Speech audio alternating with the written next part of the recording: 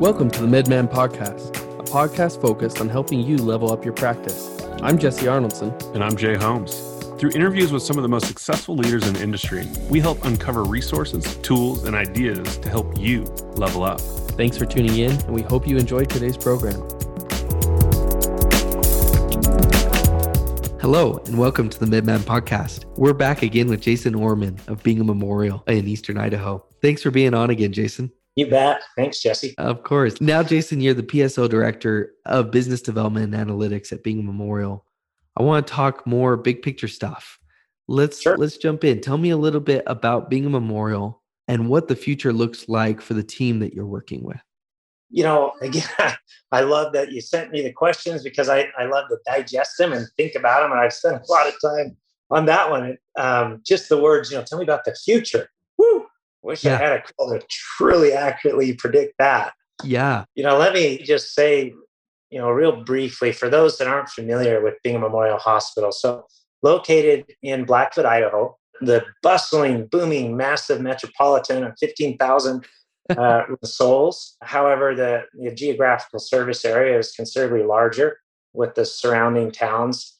And, Bingham Healthcare, which is not just the hospital, it's actually the organization as a whole.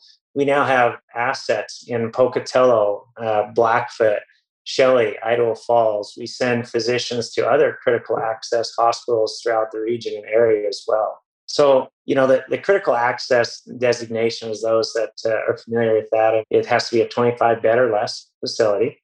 And typically, it has to be 50 miles or further away from a larger competing hospital. Bingham is much closer than that.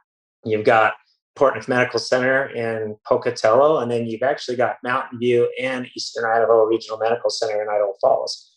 However, they were grandfathered in, and I can't remember exactly the year of that, but we sit in a very unique pod of opportunity. We are not like a Caribou Memorial or think of Salmon, Idaho. Those are very much, for sure isolated and truly communities just lean heavily on those areas. Bingham, the residents actually have opportunity and choice very close to their fingertips per se. It's I think it's literally 22 miles from door to door from Portneuf to Bingham. And I can't remember exactly the mileage from Ermac to Bingham, but it's just a little bit further. And so there's market choice. And yet Bingham has been able to flourish in an environment with such market choice. And I really attribute it to probably one main factor, one main attribute, and it's the emphasis on compassionate care. That is just a huge, huge focus within the organization, which is very patient-centric. We want to make sure that the patient is truly taken care of. And that doesn't mean that, hey, we got your MRI, and so see you later, you're taken care of. There's a lot more to that. We know that successful organizations within the healthcare industry have a high level of patient engagement. And that's been one of the key focuses with Bingham Healthcare. That makes sense. That's awesome. Well, Jason, I think you belong to an organization that is constantly moving, very aggressive. And I don't mean that in a negative way. I mean that in a good way. Very aggressive, constantly progressing. I don't believe for a second that can be done without a strategic plan in mind. How do you guys set your strategy? How do you predict or forecast where you should be next year, 3 years from now and beyond? How do you guys set that? Well, Jesse, I didn't want to reveal the secret, but we... Be careful here. Best laid plans, right? So we do spend a tremendous amount of time evaluating and trying to lay the best approach to what we perceive as the need. But we also are very, very nimble. And I think that's been one of the key components because we're really community-centric. We're very, I want to say, small town approach to a certain extent. Right. But we don't have to call back to stock share holders, right, to say, hey, here's a great idea. And I know that you're back in, state X over there, but, Yeah. here in Southeast Idaho, which doesn't seem to meet most market analysis applied across the United States. And if you question that, go ahead and get into the restaurant business. They'll always tell you, oh, there's plenty of people, you'll be successful. But we actually have the ability to be extremely nimble, like within days to say, hey, here's an opportunity. Here's the analysis. Here's what we believe would be the right approach, and let's execute it. And then the ability to have a team that is accustomed to executing something so critical as here's a whole new service line, here's a whole new service area, and we can get it done in a very, very short period of time. Now that's been a huge key to Bingham's success. The other key is, like every organization, when you have a failure or a misstep, you have to admit it quickly, right? And what's the old saying? Fail often and fail fast. Yes. Right. I love that. Not that that's our goal, by the way. That's not our strategy plan. Yeah. Yeah. Yeah. Fail fast. Let's go forward. Come on.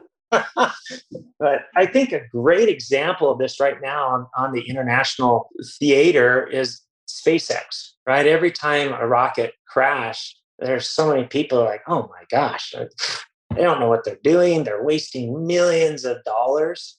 And I really love to listen to Elon Musk's response. He'll be like, we learned so much from that. Yeah. And he means it. That's not just fluffy speak for, hey, we screwed up. He means it. And it's really quite amazing. And so his team, I feel like, has a very high level of, Mark Baker's going to love me for this, having a high level of fluidity. He loves that word. Right. But they really do. They're like, hey, we're all focused here today. We found out this isn't right. And today we mid-step moved here. One thing that's really interesting, I came across some information about the early Apollo program. And I dedicate some time every morning to do personal study. I do about 30 minutes of reading. And then that gives me enough time for my pre-workout to kick in. And then I work out for an hour. There you go. But I stumbled on this wonderful article of Von Braun. And prior to email, I can't remember what they called them, something notes, but he required that every department manager write down notes and send them all to him. And it was every Monday morning, all the notes from all the departments, right? Think of the early NASA would come into him, and Von Braun would literally sit there with his pen and say, I really appreciate what you're saying here. I think you should get a hold of so-and-so over in building 7, right? And then he would send it back to them. And if someone sent him a report that said nothing new to report, he was concerned. He would go over what is going on. Why is there nothing new to report? You either failed or you succeeded. Something happened, right? Well, that's truly kind of what Elon's doing. And I feel like that's what we're doing at Bingham. We have a great system of return and report, and we've got a great culture of that. And I would easily apply that to, all the listeners that have joined you and organizations that MedMan gets to work with, that they've certainly applied that similar technique. I love that. I feel like what you spoke to is one half of the formula for organizations like MedMan or like Bingham. I feel like you're speaking to the traction side. How do you get things done, right? Like, how do you make a plan? How do you take strategic initiatives and make sure that they don't just end up as frustrated and unrealized dreams, right? Because that you can have all the vision in the world, but if you can't figure out how to gain traction on it, you aren't going to get anywhere. So I love the nimbleness. I love the communication. All of those things help you accomplish your vision. Tell me a little bit about the other side of the coin. How do you create a vision, or what does your guys' vision look like? Where do you guys want to be without revealing the 57 ingredients in the secret sauce, right? Our vision is very, very simple. We just want to continue to be the region's most relied upon healthcare system. And I'll be totally honest with you, Jesse. I don't think that there's a healthcare system out there that wants to be known as the one you don't want to be at. Yeah, we're okay being the somewhat reliable healthcare system, right? You should have. This is the worst thing you could have, right? We're your last option, healthcare system. Yeah. Run you should pull in. And yet some systems, it seems like they're striving for that. They're actively Well, trying to be that. that's unfortunate. One of the great things I think when you have a healthy healthcare market is that all of the competitors are striving for the same goal, which is to be the region's most relied upon health system, which means we have quality care that has high level of patient engagement. So certainly that's Bingham's goal. That's what we're doing. And in all honesty, I hope and pray, and I do believe that it's our competitors' goal too. And, earlier we talked about how I had the opportunity to, be a Pocatello resident for the majority of my life.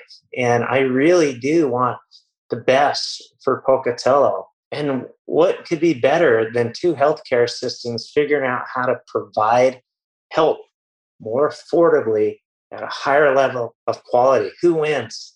The community. So here we've got this I-15 corridor, and we're a major contributor to all of those communities benefiting from everyone striving to at least compete and match their competitor. So there are things that we do incredibly well, and there are things that some other systems do better. And we make that measurement. We go at it, we look at it like, hey, healthcare system X, it's doing this. Is that something that we should engage in? If so, how can we do it better? Right? Because you don't want to meet and match, right? That's just right. Base business. Hey, they made a yo-yo, we can make one too. Well, we've got to make a yo-yo. I love it. Love it. How do you, when you go in to kind of help set the vision or set the strategic plan, what do you do to get your kind of juices flowing to start talking big picture? Oh, that's a great question. Our CEO, Jake Erickson, he's got incredible insight. And this last go around, we actually just did our 3-year strategic plan last year, and we brought in an outside speaker that has worked in the Colorado health systems for many, many years and worked several other states. And he was just a very highly skilled, much like we had earlier talked about Tracy Farnsworth, but this individual was very skilled at talking about the why. Why are we in the business of healthcare, right? And he tapped into our emotional intelligence about that, but more importantly, it really challenged each one of us present. Why am I here? Is it a check or is it more? And certainly we all go to work so that we can live. Yep. But I'm wired to the point where I personally have to absolutely love what I'm doing, or I will change. If I'm not in love, if I do not believe that I'm contributing, then I lose my desire to continue. It's just a young age of 48. I finally figured out one of the keys to Jason Ormond's life, and I have to love what I do. And fortunately, I do. I love what I do. So that, I think, was key for us organizationally, is to define the why. And once we defined the why, it was much easier for us to say, so how? How do we deliver that? And those hows became part of our strategy plan. They really did. They became the pillars of our strategy. I love it. I love it. Well, Jason, thank you for sharing all of your insight and stories from the Pocatello Women's Clinic to Bingham Memorial. Eastern Idaho is a very special place and the site of a lot of really cool healthcare innovation. And it's just fun to see you get to be in the middle of it, creating a bunch of it. It's a riot. Yeah. Yeah. Well, thanks for being on, Jason. And for everybody else, I hope that you were able to listen to a lot of this and gain some insight into how you create a good vision and how you then move forward and create traction on it. Before you get too far, make sure you hit that subscribe button so you can stay up to date on all of the current episodes and other information coming out of the MedMan podcast. We'll see you all soon. Thanks for tuning into the MedMan podcast. We hope you enjoyed today's featured guest. For the show notes, transcripts, resources, and everything else MedMan does to help you level up, be sure to visit us at medman.com.